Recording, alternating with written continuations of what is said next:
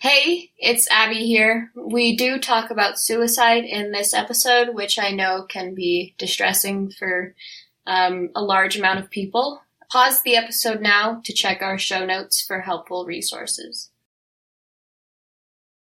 Every single solitary person listening has the power to impact their world for good. But each and every one of them has to bring their own uniqueness to it, their view of the world, their thoughts, their feelings, their observations.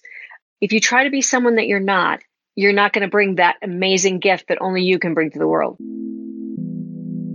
In Your Element is a teen-hosted podcast covering conversations with our allies.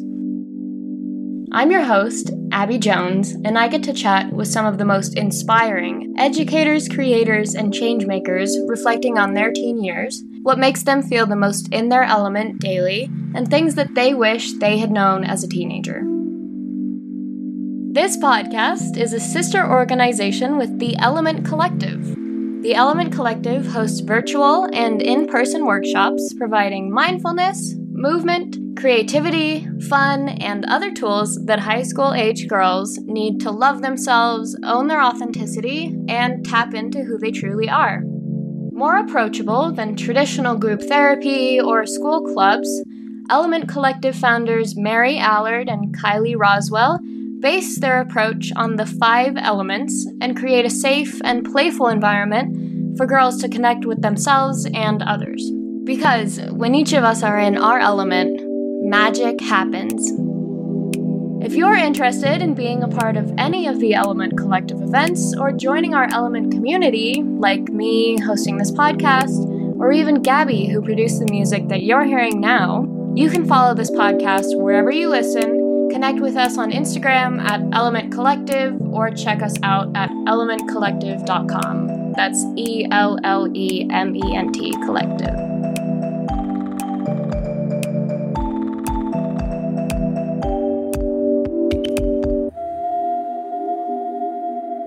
So I am super excited to get to talk to you. You work in philanthropy and neuropsychology, right? Well, I don't work in neuropsychology anymore. That's my background. Okay. But I work in philanthropy. Yeah, I run a foundation. And one of the things that I get to do for the foundation allows me to do some work in neuropsychology still. And that is that I convene a mental health consortium of people statewide who work on advocating for mental health and behavioral health legislation. So we're passing legislation to get better access to mental health and behavioral health care. Oh, wow. That's amazing. Yeah. So what does philanthropy and neuropsychology mean for you? Because those are big words, and I don't think everybody knows what that is. That's a great question. So my favorite thing to tell people about philanthropy is that the original word in the Latin and in Greek both means the love of humanity. And so for me, the work that I get to do in philanthropy is help people who have the means. I work connected to a large family foundation, and I get to basically help them make decisions about where they fund their money in the state, where they make their grants to help organizations that are doing really important work. And basically, I think it is an exercise of loving humanity, of loving humankind, of just doing what's right for society by the philanthropic dollars that we invest in the community. So that's the philanthropy piece. Yeah. Neuropsychology then is the study of the intersection or the relationship between how we think, feel, and behave and what's actually happening in our brain with the physiology, the anatomy, and the chemistry of the brain. So it's observing behavior and thoughts and feelings, and then taking a look at how those are affected by and affect the chemistry of our brain, the anatomy of our brain, the structures of our brain, and the physiology of our brain. And there really is a relationship back and forth between those two. How we think really affects how we feel really affects how we think. Absolutely. Yeah. That's such a simple idea. I mean, it is. Yeah. So what drew you into wanting to study something so, I mean, it seems so complicated when you first think about it. What drew you into that? I mean, I think I was initially very interested in psychology. Obviously, the way people behave, the way people think. I was very interested in how different kinds of trauma affect people. And then I wanted to learn more about kind of how it affects the brain. And the more that I learned, the more interested that I got, curious that I got. And I just really believe that we as human beings have a great power of agency, if you will, over the lives that we create and how we make our life based on, like I said, how we think, how we feel, the decisions and the choices that we make with our behavior. And to me, that's fascinatingly creative. I mean, if you talk about being a creative person or, someone who's an artist or any other creative endeavor, I think just being a human being in this world is an incredibly creative endeavor because we're always creating the world around us by the choices that we make. Yeah. That's such a good, I don't know, I love that being a human being is just creative in and of itself. And it's a really creative endeavor. Yeah. We're always creating. I love that. Yeah. So you mentioned being really interested in trauma and how that affects the human brain. And because my mom and you are friends and have worked together, I know some of your personal story. But for the listeners who don't, what has trauma meant to you and why is this so important to you? Yeah.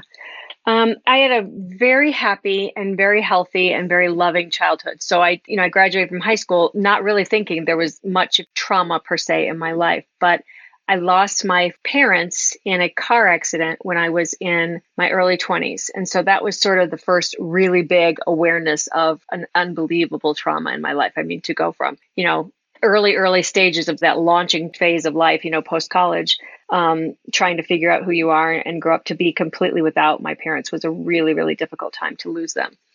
In the course of the next 15 years, 20 years, I lost two family members, my husband and a stepson, to suicide. So our family's known an awful lot of loss. So I just have a deep, abiding curiosity and passion for how people find their way through those kinds of losses, how people deal with trauma and loss, and just how extraordinarily resilient we are. I have surprised myself with resiliency. My son, who's now 21 and suffered those very same losses, is an incredibly resilient person. And I think that even beyond the field of neuropsychology, I'm personally so curious about, the power of the human spirit to survive things and to not only just survive them, but to really create, as we were talking about, a beautiful life, even in the midst of loss and trauma. I think we are extraordinarily resilient beings and you can exercise it. It's like a muscle. I mean, you really can learn to be more resilient. Yeah, that is obviously not an easy thing for anybody to go through, but I think it's so beautiful you saying to be able to survive, to not only survive, but to be able to thrive after going through something like that. How does one even manage to do anything after something like that? How have you been able to cope with your trauma? Because in situations like that, you can't just be like, well, neuropsychology explains. Yeah. That's not, it's not easy. It's not. You're exactly right. And none of those losses were easy to go through in any way. The first thing I would say is that you have to be present to them. I mean, you have to be real and honest about what has happened to you. Pretending, pushing it down, denying it, never get us anywhere toward health. But the second thing is it goes back to what we were talking about earlier about us being incredibly creative beings and the act of being human, just being a creative endeavor. I think that in order to survive any kind of trauma, what is so crucial to the process of dealing with losses and wounds and hurts and everything from physical trauma, emotional trauma, the loss of someone you love. But I think the really key thing is the personal narrative that you create around the trauma. So the message that you tell yourself about the thing that has happened to you, because that I think either empowers you to move forward, to integrate it into your life in a way that you can continue to create a beautiful life for yourself, or to get stuck in that continuing trauma, re-traumatizing yourself even around the messages that you internalize about what's happened and what is happening to you and what continues to happen. And I just think we really have to take a hold of our thoughts, that we actually have the power to be positive and proactive about what we're thinking and what we focus on, and then knowing that there's an actual feedback loop of the sympathetic nervous system and the parasympathetic nervous system that, as we think, feeds back on us with emotions. And then we end up creating the cycle of what we experience in the world. So I think it's really behooves us to take some positive steps toward what we're thinking and what we're filling our mind with and what our personal narrative, what that inner voice is about. And one of the ways to make it as deliberately positive as you can, Abby, is gratitude. Gratitude is probably the most powerful thing any of us can engage in for our mental health and our well-being. Just every day, making something as simple as a list of 3 things that you want to be grateful for, or doing something nice for someone else. These are just the tiniest things that we can do to shift what's going on in our body and our brain for our long-term well-being.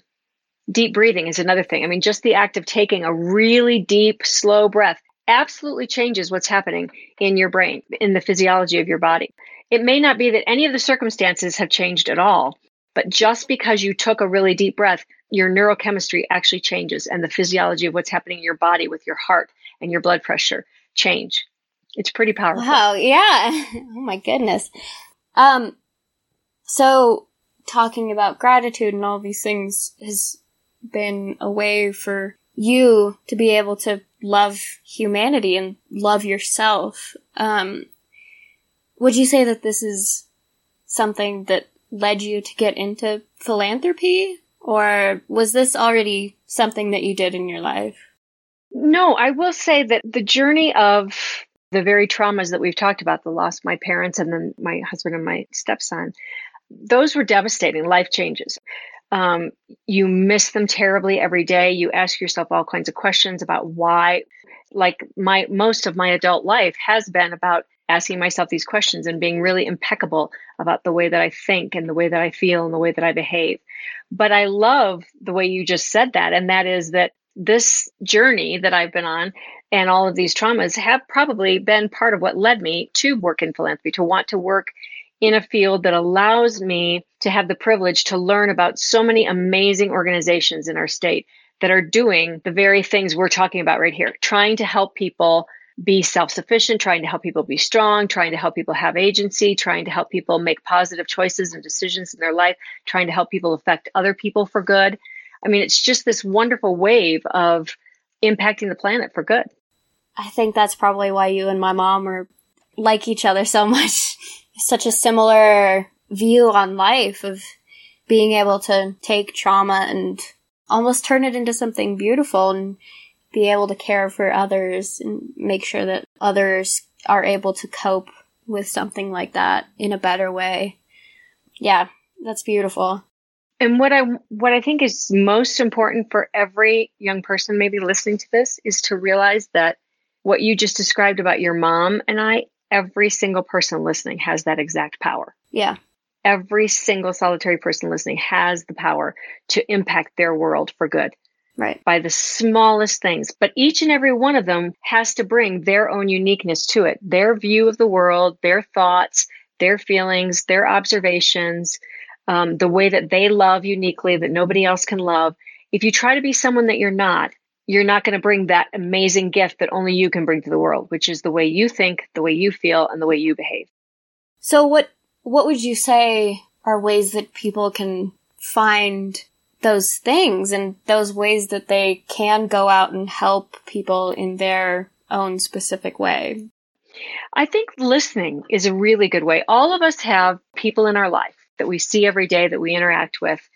And so I think trying to be a really active listener, asking a couple questions and then listening to what people are saying, you'll find really fast that there's someone in your circle who needs you to give them a shoulder, who needs you to provide encouragement, to share a smile, to put your arm around their shoulder. I mean, if we just listen to the people around us for a few minutes, we'll find that there's someone who needs something wonderful that only you today in this moment can give them. And then that ends up affecting you because, again, you've done something nice for someone else, which changes your whole outlook on life in that moment. Yeah.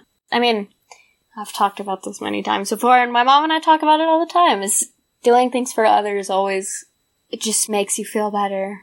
Like, it creates that dopamine in your body. It does. That's right. Yeah. So I have a couple more unrelated questions for you. Okay. What is one thing that you wish you had known when you were a teenager, or if you could go back in time and tell your teen self some advice what do you wish you had known? Wow. Everybody always struggles with this question. It's a great question. I'm actually, you've really deeply moved me by asking me that question. I'm surprised at the emotional response I'm having to it because the answer came to me instantaneously. I would have been more present to just how much I loved my parents and how much they loved me. I would have paid attention to every single day and every single moment that we had together because I lost them so soon. I just wish that I'd appreciated every second of them being in my life. And I wish I'd asked them all kinds of questions and soaked up every bit of wisdom that they could possibly give me, because there's been a lot of years where there's been stuff going on in my life and there's been no one to call and just say, how did you deal with this? Or what should I do here? Yeah, I wish I'd appreciated every single second of their love and their presence. Wow, that's beautiful. Thank you for sharing that. I think that's something that adults tell teenagers and children all the time, is like, appreciate your parents and your grandparents right now. And teenagers are like, whatever, they're annoying. But yeah, hearing it from your perspective is very, very moving. Thank you for that. Yeah. Last question for you. Okay. Where can our listeners find more about you and the amazingness that you do? Well, they can certainly find out more about the work that we do by either, going to the Gazette Charities Foundation website or the Anschutz Foundation website. And they can pay attention to what the legislature is doing and take a look at what some of the bills are that we will be part of advocating for this year, the mental health and behavioral health. One of the bills that we were part of last year that came out of the work of our consortium that I'm incredibly proud of, and I know your mom was also very involved in helping support this, and that was the 1258, that was the emergency response for youth to get them 3 free mental health visits out of the screening tool that was created by the iMatter program. Yep. So, they can go to iMatter and take a look at it. And we actually have a piece of legislation this year that will extend that same program another year. Yeah. Cool. Thank you so much for talking with me and opening up and sharing these things. I really appreciate it. Thanks so much for the invitation, Abby.